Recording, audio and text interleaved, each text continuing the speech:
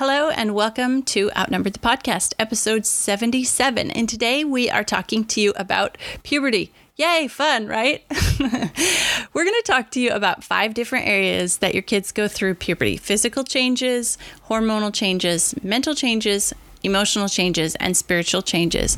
And in each of these areas, we're going to discuss it, and we're going to give you tips on how to help your child get through puberty to the best of their ability.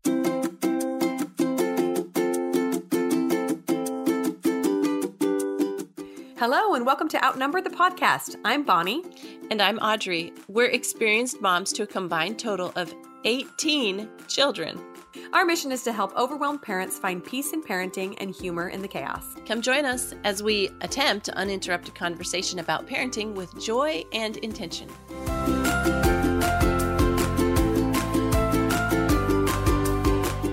Okay, and so now we're ready to talk about puberty. Are you?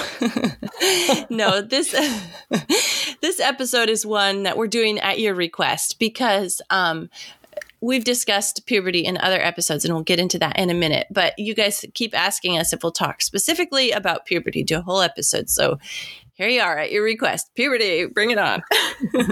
Yeah, so I'm excited to talk about this topic. I really am. But first, I'm going to share a humor segment about my only teenager. We just have one right now. Later on this year, we'll have a second one. So in our church, the kids are asked to speak in front of the entire congregation when they turn 12. And so when my oldest did this a couple years ago, I said, he was asking me for some tips for public speaking. We were going through some things. And I said, one tip is if you infuse just a little bit of humor, it helps you loosen up and it gets people paying attention, right? And so he said, okay, all right. So he writes this talk. And he just, at the beginning part, when he's just introducing himself and his family, he says, and I'm the oldest of 9 kids, or maybe it was 8 at the time. And my younger siblings are very cute. And my sister Alice is a great diaper filler. And of course, the crowd loved it. I just thought it was so cute that he was mature enough to realize this is going to be a good one. I'm going to joke about poop. Something that always makes people laugh. Yeah. In fact, we'll probably talk about this later too. But one of my favorite things about a teenager so far has been sharing humor.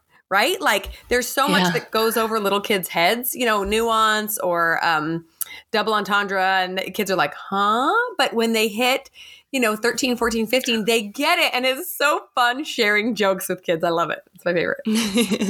Yeah, it is cute to see their first attempts at humor and making jokes. They're usually terrible. And you have to go, oh, that's a good one.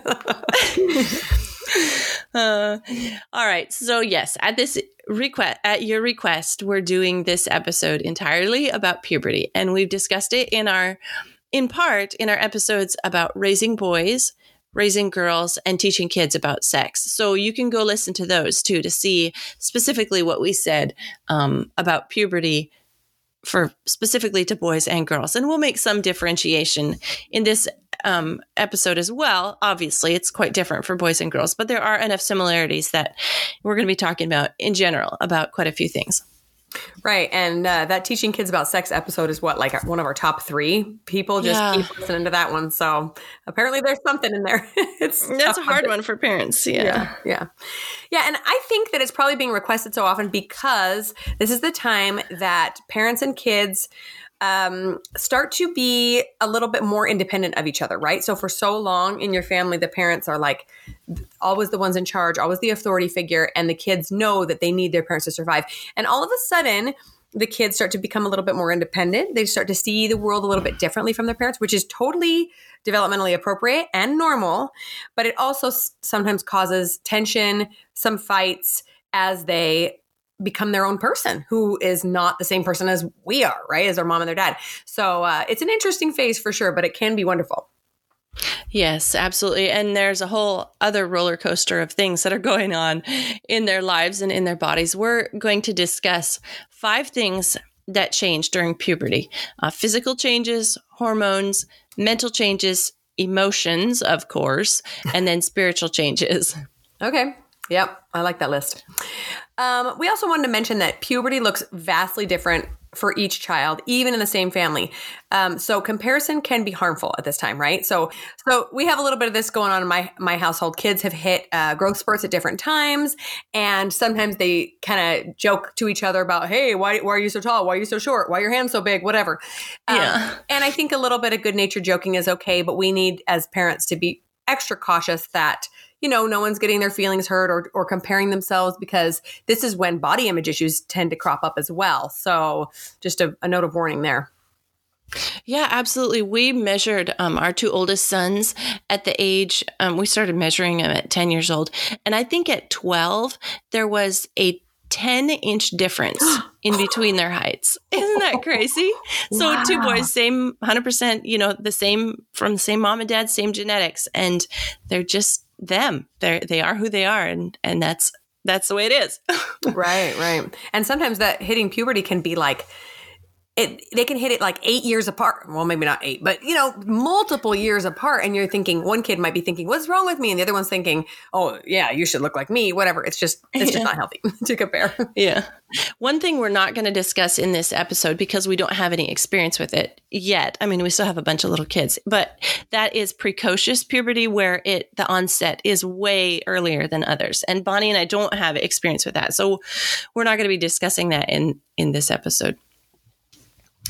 We are going to start with physical changes. So this one's pretty obvious change during puberty. This is when both boys' and girls' bodies change in shape, in size, in function, in different ways. And again, we talk about this a lot in our Raising Boys and Raising Girls episodes. But these physical changes, like sometimes they can hurt. I remember, especially in boys, how fast they grow. A friend of mine talked about in a month, their son, or in the summer, between when he left school and went back to school, he grew like 6 inches, and he would have like growing pains, leg pains at night, and just these incredible changes that are going on in boys and girls' bodies at this time. Yeah, that kind of surprised me when I became an adult. I guess I just assumed growing pains were kind of like, I don't know, metaphorical, but they're real. They are real, and they hurt, especially if there's a big growth spurt. So that's something to be aware of. We mentioned a little bit about clothing and fashion in our last episode on body image. And this is definitely a physical change as well. All of a sudden, as kids gain their independence, they start realizing, I don't want my mom to dress me anymore, or I don't want to look like everybody else. Maybe I want to carve my own path. Maybe I want to, alter my clothes. Maybe I want to, wear all black for a while, whatever. But this is something that is reflecting their newly found sense of self. Okay, so the next part we're going to talk about is the next physical change is acne. And it's probably the hardest part of puberty because it's so obvious. It's right there on the face, sometimes on the neck, back, chest, whatever. But it's like, hi. And it's right where, everybody right in front of the face. And other physical changes can be and are more hidden, but there's no hiding acne really. Teenagers, it's just part of puberty. And it's because the oil glands that produce more during puberty. And so it just happens. It's just part of it. A very painful, embarrassing part, but it's part of it.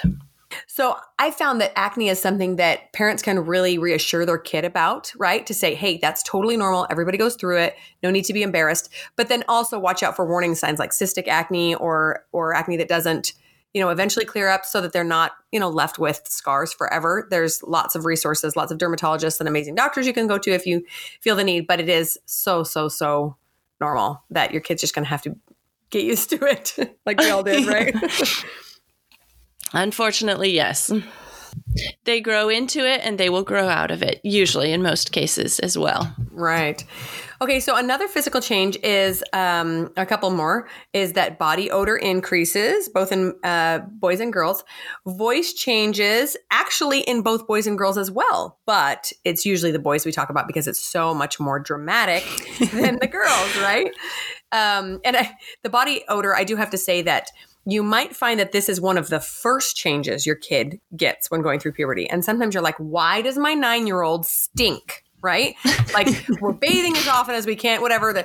And it's not just dirt stink. It is BO, right? So it's very important to get them, starting those healthy self-care habits early on, so that when things get even worse with acne and periods and everything else, then they're already set. They're already taking their showers. They're already washing their hair, Yeah. They have to transition from the little kid having to bathe, once or twice a week into everyday bathing. Mm-hmm. Or bathing as much as necessary. Twice a day you have gym class, you exercise, go take another shower, which is sometimes worse for teenage boys. Yeah. Sometimes more often. Yeah. And then the final physical change is just eating, hunger, cravings, lots more. You do not have to convince a child going through puberty that they need to clean up their plate. Right. Especially not with boys. It's not like, how many more bites do I have to take, Mom? No, they're beyond that stage. They're like, refrigerator's empty again, Mom. Right, when are you going shopping? And then with girls, lots of times cravings come with puberty and with periods and all that. Sometimes lots of cravings come with that, and you have to help guide them through that. Yeah, totally. In fact, if you have been pregnant before, maybe you understand the connection with increased hormones and increased cravings, right? And that's a lot of what these kids are going through in puberty too. And then add to that the growth spurts, and they're just starving all the time.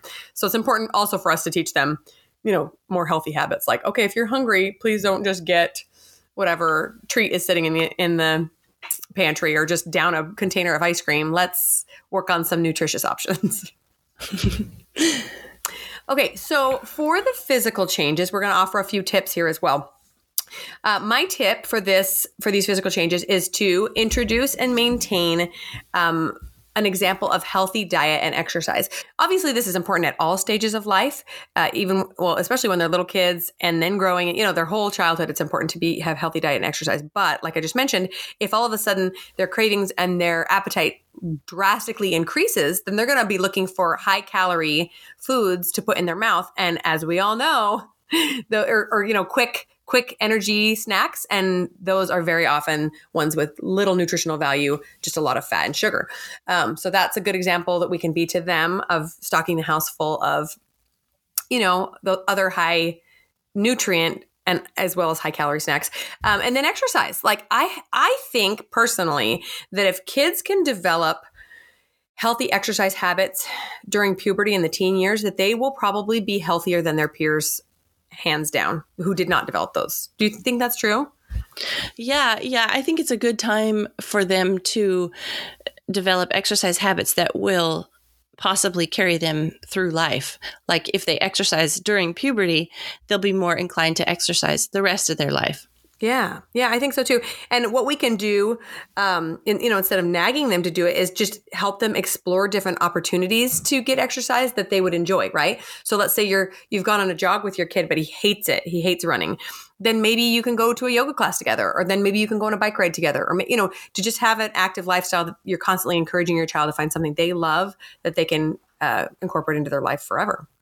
Yeah, totally. Just because, like we were talking about at the beginning, there will be differences between you and your child at this time. So just because your favorite way of exercising is, fill in the blank, that's not necessarily going to be theirs. And it's not a rebellious thing. It's just that they're developing their own character. Right. So my tips for helping them with the physical changes are, well, of course, there's the special preparation for periods in girls. I think as women, we know that our figures change with our cycle. And so as far as garments go, maybe we want to wear looser elastic waist clothes some days. And maybe we want to wear more tighter clothes other days. And then getting them ready, obviously teaching them how to use the special products that are required during periods. That's important too, just to be prepared ahead of time. I did want to talk a little bit about when they go through the clothing experimentation, like you were talking about. I did want to address a little bit more about the clothing situation, because I think that's a lot a lot of parents have kind of a question as their kids start to go through puberty and experiment with their own style and their own clothing. And I know we talked about this in body image for ourselves, and we talked a lot at the end of that episode about finding our own style. But your kids have to do this as well. And a lot of times you'll see kids go, they'll try something for a little while and they may or may not like it. And just not to be too critical of your kids' clothing choices and what they choose to wear while still maintaining your family's guidelines. Obviously, for us, we feel they live in our house. They need to follow our guidelines, but they can do any amount of experimenting within those guidelines that we have set out for them while they live in our house. And it's kind of a balancing act to let them become who they are and still respect, your rules, maybe your standards. Maybe you have some modesty standards for dressing in your house. And so just respect your guidelines while still giving them enough freedom to experiment and become their own self. Yeah, I love that. And I appreciate you sharing that as a more experienced mom of teens, because I think it's easy for us to think, oh my gosh, they're going to dress like a weird goth kid for the rest of their life. What now? Or are they really going to only wear chartreuse for the next 30 years? We all know that's not going to happen, right? But we can be worried. So I like that, to just say, hey, you can wear what you want as long as you, have some modesty standards. And also as long as they're dressing appropriate for the occasion, right? So no, you still can't wear ripped jeans to church. You can't, sure, you can wear that out with your friends, but you still have to have a certain standard for school or wherever else they're going. So I like that. Okay, so our second change that we're going to be discussing is hormonal changes. Now, this is the number one everybody thinks about when talking about puberty, right? Yes, it's a big one. So we found out that brains release a hormone that begins the puberty process. So it needs to signal to the body that, hey, you're about that age. It's time to start changing, right? So the males increase testosterone and the girls have an increase in estrogen. So we've all heard these words before. They're very important in the development of the body to prepare them to become adults and to have children of their own, right? Yes. Yeah. So as I was researching this, I found that there's two ways that hormones change the actual brain. Now, the testosterone and the estrogen, those causes the physical changes in the body that we were just talking about. But there's different hormones that are going on in your brain. And they actually, you remember how we were talking about that in mom brain, how our brains are actually different? In our episode on mom brain, our brains are actually different on an actual EKG or MRI after we have children from one before. Remember that? Uh-huh. Well, they have done similar studies, MRIs on brains of kids before, during, and after puberty. And so they found that the brains are actually changing during puberty as well. Mm. So there's two ways that hormones change the brain. Organizational changes. So those cause the body to release the testosterone or the estrogen that cause the physical changes in the body. And they reorganize the entire body to become an adult body as opposed to a kid body. And then the other way hormones change the brain is called activation. And what this is it actually changes the neural circuits in the brain, the way they're organized for adult social and reproductive behaviors. I thought that was so fascinating because there is such a huge difference between the way that kids interact in social settings and the way that adults interact. And it's because of during puberty, our brains reorganize so that we can make those different changes. Isn't that interesting? Yeah. And so much has to change for us to be mature enough and capable enough to have children of our own, right? And yes, and create our own family. Fascinating. So these hormones can also cause structural reorganization in the brain and plasticity. So this word means the brain's ability to change throughout an individual's life. So these hormones really help this brain be more flexible, right? And prepared for whatever comes along later on in your life. Yeah. Yeah. This topic is really like deep and way beyond what I could understand. But I will link to the article that I was looking at about the way that hormones change the brain. If you're interested and you can understand the research and medical and scientific terminology and you want to dig into it deeper. So we'll link to that in the show notes. But we wanted to share a couple tips for dealing with the hormonal changes during puberty. Basically, just realize that these hormonal changes are something they cannot control. You cannot control your hormones. They just are. They're making you change, your body change in different ways. And you cannot change these hormones. But you can control, a person can control their responses to the changes that these hormones bring. So that's where we can help our kids adapt and respond to these changes in moderation without becoming a complete drama queen, for any other better way to put it.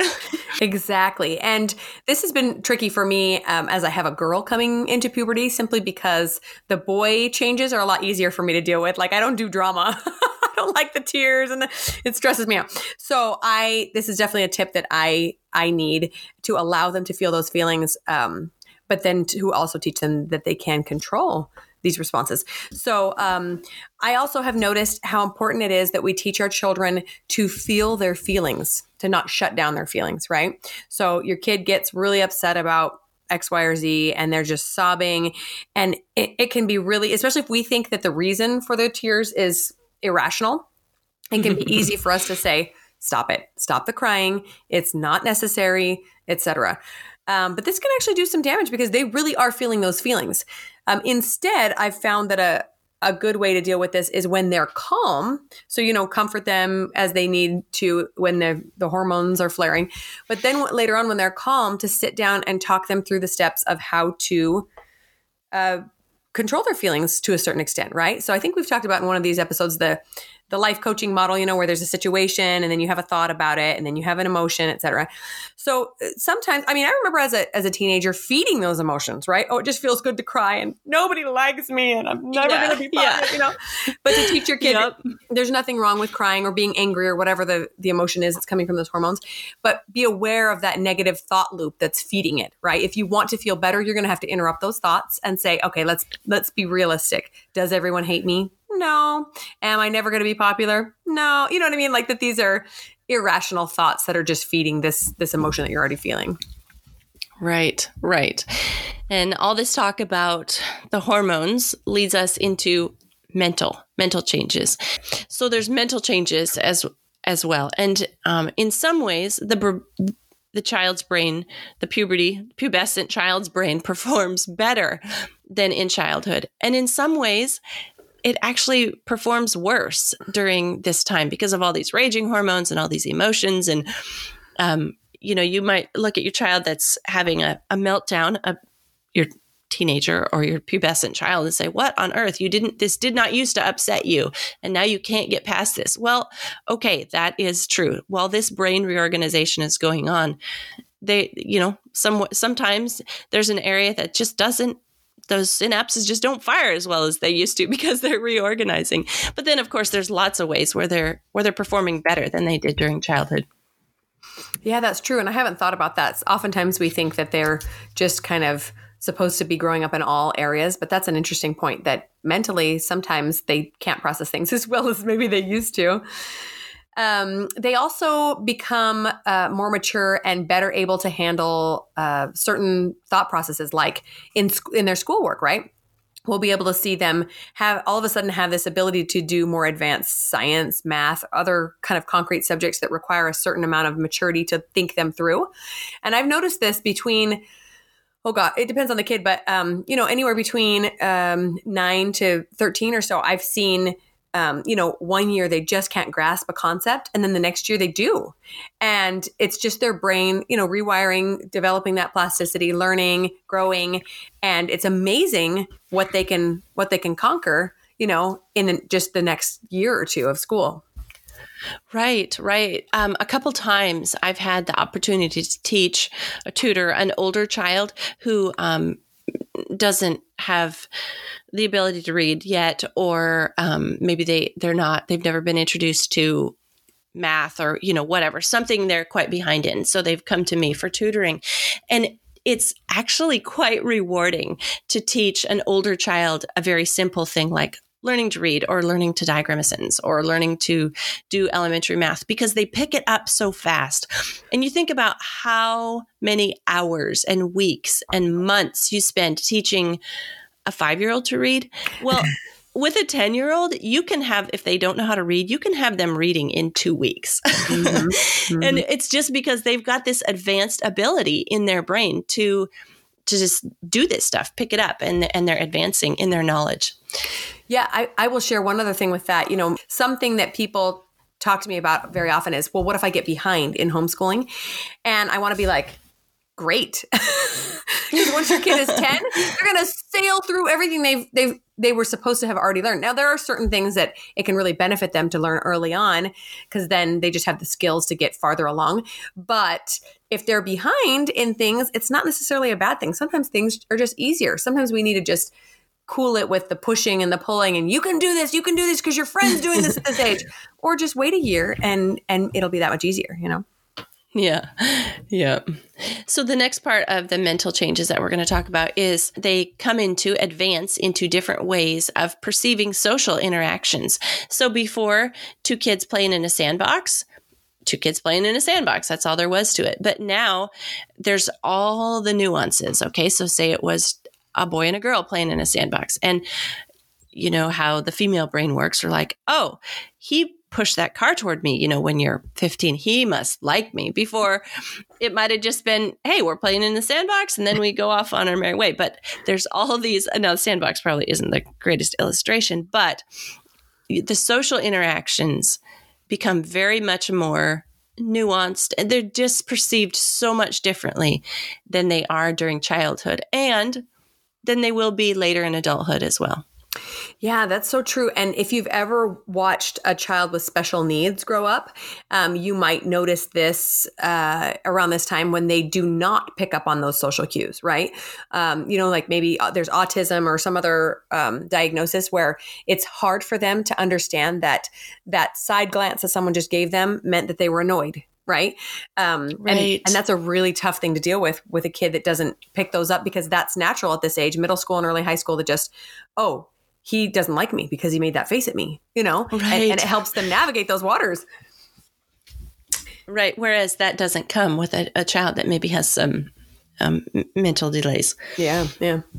So another aspect of how the brain can change at this age is that some mental illness or mental struggles can enter the scene, specifically anxiety, depression, et cetera. We're seeing a huge resurgence of teen depression and suicide right now, which is just heartbreaking. But it's so important for us to realize that this is part of how the brain works, is it starts to, maybe put doubts in their mind, et cetera. And if a child is predisposed to mental illness, it might start very early.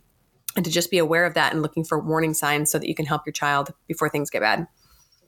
Yes, that's so true.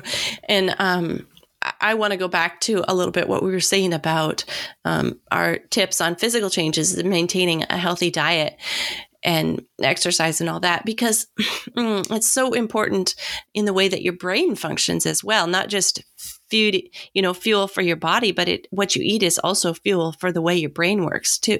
And so, eating an entire bag of potato chips might satiate your hunger, but boy, what's your brain going to do in an hour, Yeah. Mm-hmm, mm-hmm. So some of the things that we're saying and tips in other areas, they do cross over into different areas as well.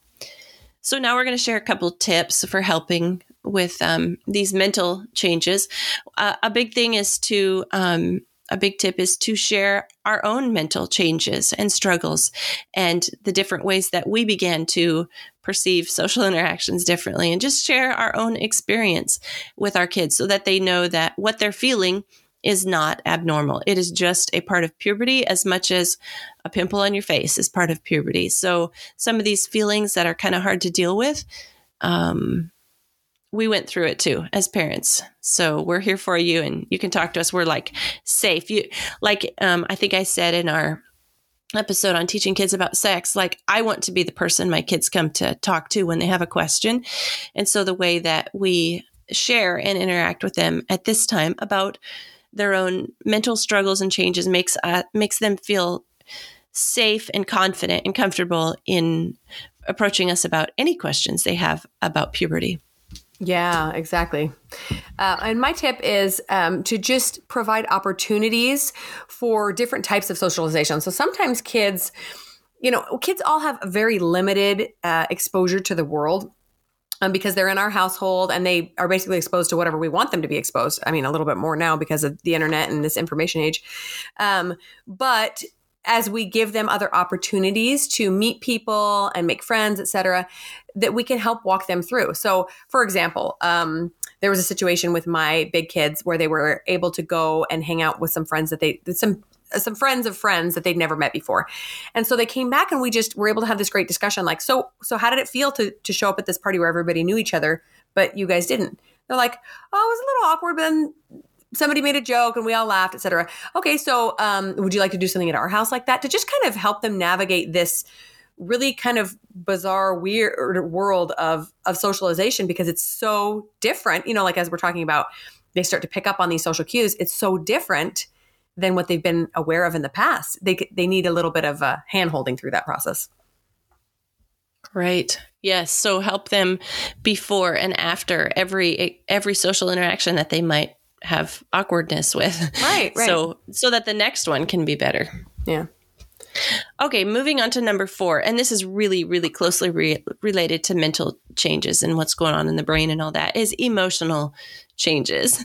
And this is probably, the number 1 or number 2, what people think about when they think of puberty is the mood swings, the intensity of the feelings, the self-consciousness about the body, about the acne, about everything that's going on. And it's just, it's just part of puberty. It is all this deep, intense emotional stuff going on.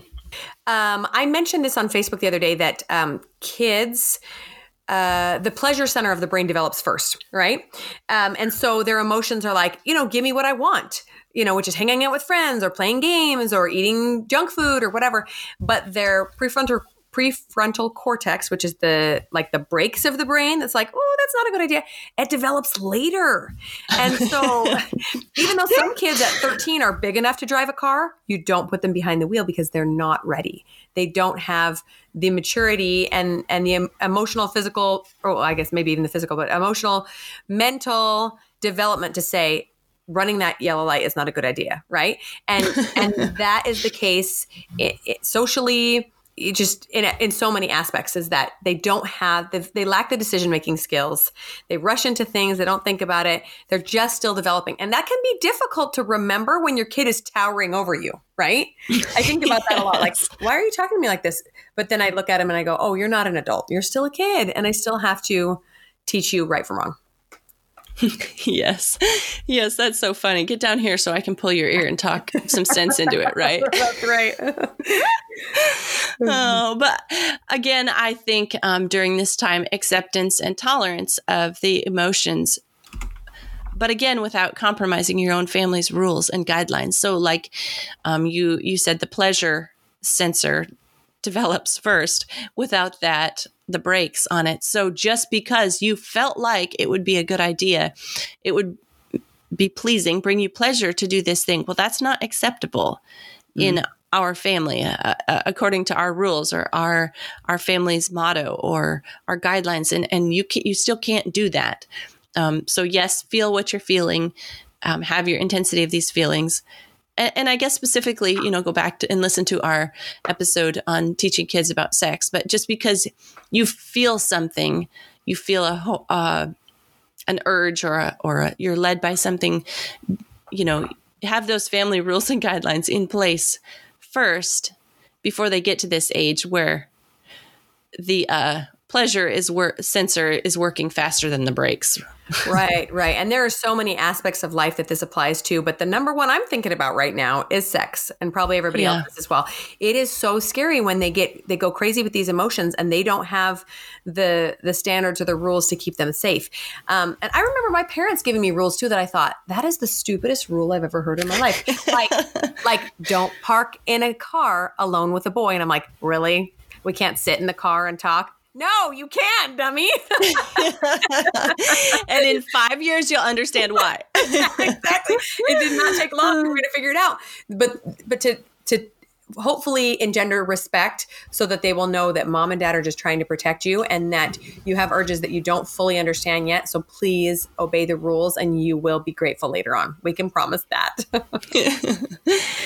So my first tip for these emotional changes is to do the best to treat them like the adult they're becoming, because they can tell they don't want to be talked down to, right? They're getting older. They want to have this sense of independence and new self that they're exploring, but they want it to be respected, but you still have to make them follow the rules. Or at least make life miserable if they don't, right? You can't make anybody do anything, but you can say, well, if you choose to do this, then you will not have access to the car. If you choose to do this, you will not, etc. I'm still just barely dipping my toe into the water of that. So don't scare me too much, Audrey. But this reminds me of an analogy, and I don't know if I've shared this before, but an analogy of a roller coaster, right? So you go and sit in a roller coaster and you get the straps pulled down on you. And the first thing you do is you yank on them, right? Once they lock into place. And I remember reading this somewhere and they said, why do you pull on the straps? Are you hoping that they're going to fail? I'm like, well, no, I'm just making sure that I'm safe, right? And they said that this is basically what teenagers are doing when they push back against rules. They might think that they want it to fail so they can do this fun thing, but really they need to know where the safety mechanism is, right? Where the lines are. Can I go this far? Oh, nope, not that far. How about this far? Okay, that's okay, right? So in order to make them feel safe in a world that they don't quite yet understand, you have to put the boundaries in place and stay firm with them. It's not doing them any favors to let them walk all over them. Oh man, I totally agree. Yeah. They're so sensitive about how we are treating them during puberty. You're just treating me like I'm a little kid. And also what you said about boundaries, they're pushing on those boundaries to make sure they're still there. And that's my tip, is that we need to be the adult. We need to be the island in the storm, the rational one, the calming influence, so that when they are just tossed to and fro by these mood swings and these hormones and everything that's going on in their brain and in their bodies, that we can be the one that's rational. Like, they're having a meltdown. And if we just turn around and start snapping or yelling or whatever at them too, it's not a very effective way to help them. I know it's hard and I fail so often, but we have to try to be the adult in the situation, because we're there and that's where they're aiming. Yeah. And I think that, if you've read a single parenting book, you know that the key to dealing with naughty toddlers is to be the adult, right? Don't throw a fit when they're throwing a fit. Don't yell, etc. Well, guess what? It's the same thing with the teenagers, only it's harder because they know how to push your buttons, right? They know they do. Just the right thing to drive you crazy. But it is always the key is to just being that island in the storm. And I've noticed that when I can stay calm, even if my kid is saying or doing horrible things, that he eventually comes back and apologizes and makes amends. But if I stoop to that level and freak out as well, then the relationship just goes down the toilet, right? Tricky one. So the last kind of changes that we're talking about are spiritual changes. And this is something that not a lot of people talk about, but it is very important, because as these kids develop their sense of self, we want to make sure that they're taking care of themselves spiritually as well. They start to think more deeply about life, about the meaning and purpose of what they're doing here. And every family has a different set of values and spiritual standards, I guess. But your kid is going to go about finding his own differently from you. And we have to allow them the space to do that. Right. This time, the teenage years are often when decisions decisions are made that affect the entire future. So what they're going to do in life and all that. But these decisions are often affected and made as a result of the spiritual thoughts that they're having during this period, and they will affect the future. So it's important that we acknowledge that, I don't know, maybe it's part of all this brain reorganization that the hormones are causing, but they do start to think more deeply spiritual thoughts during this time, and we can be a guide and help them with this area as well. Yeah, and I think this can be a very loaded topic because many teens choose to believe differently from their parents at this stage, and that can be heartbreaking if you have a really deep-seated set of beliefs. But they still are looking for input from you, right? So my first tip for this area is to teach them to reach out to God, to encourage them to do it on their own, or whatever higher being that you talk to them about, right? And then help them process what they're feeling and experiencing after that. So I've found that sometimes I forget to share my own spiritual journey with my kids, but to say, hey, you know what? When I was your age, I had trouble with this. And so I prayed about it and this is what happened. Or help them recognize that maybe if you've been thinking a lot about something, that might be an answer to a prayer, or, just kind of walk them through the same steps that you went through to get to where you are spiritually. And maybe they'll believe in the same thing, or maybe it will be something else, but they will have followed, hopefully, the same steps to reaching that conclusion of what they believe in. Yeah, I really agree with that too. The number one thing that we try to do for our kids during this time also is to encourage them to have their own relationship with God and not to rely on ours, but to develop their own.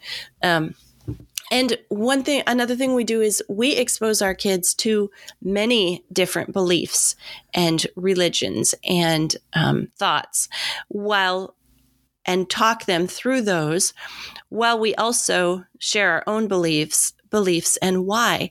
So why we believe what we believe, not just this is what we believe and period. No, but this is what we believe, comma, and this is why. And I also think that this is not a time to let them figure it out for themselves with no input from parents. Often I have heard a school of thought that says, well, we just try to do the right thing and hope they'll learn from our example.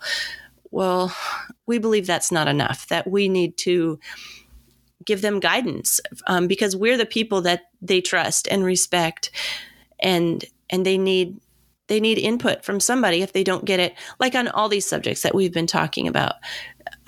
All these changes, if they don't get help from us, they're going to turn somewhere else for help. And how can we be disappointed in their choices, or even take it personal, their choices, if we didn't give them input ourselves? Like we can't take blame for that, and we can't take responsibility for it. That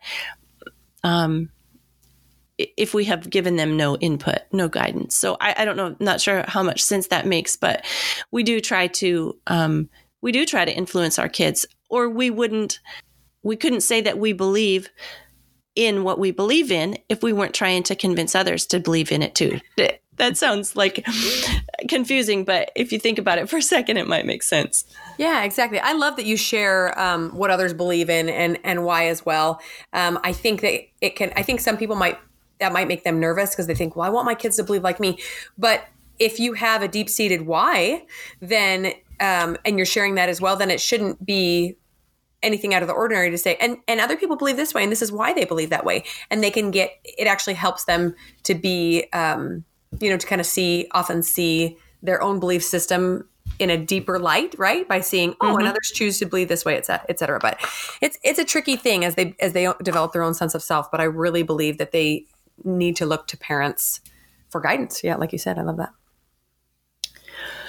Okay, so that's what we have for you today on the 5 different areas that kids change during puberty.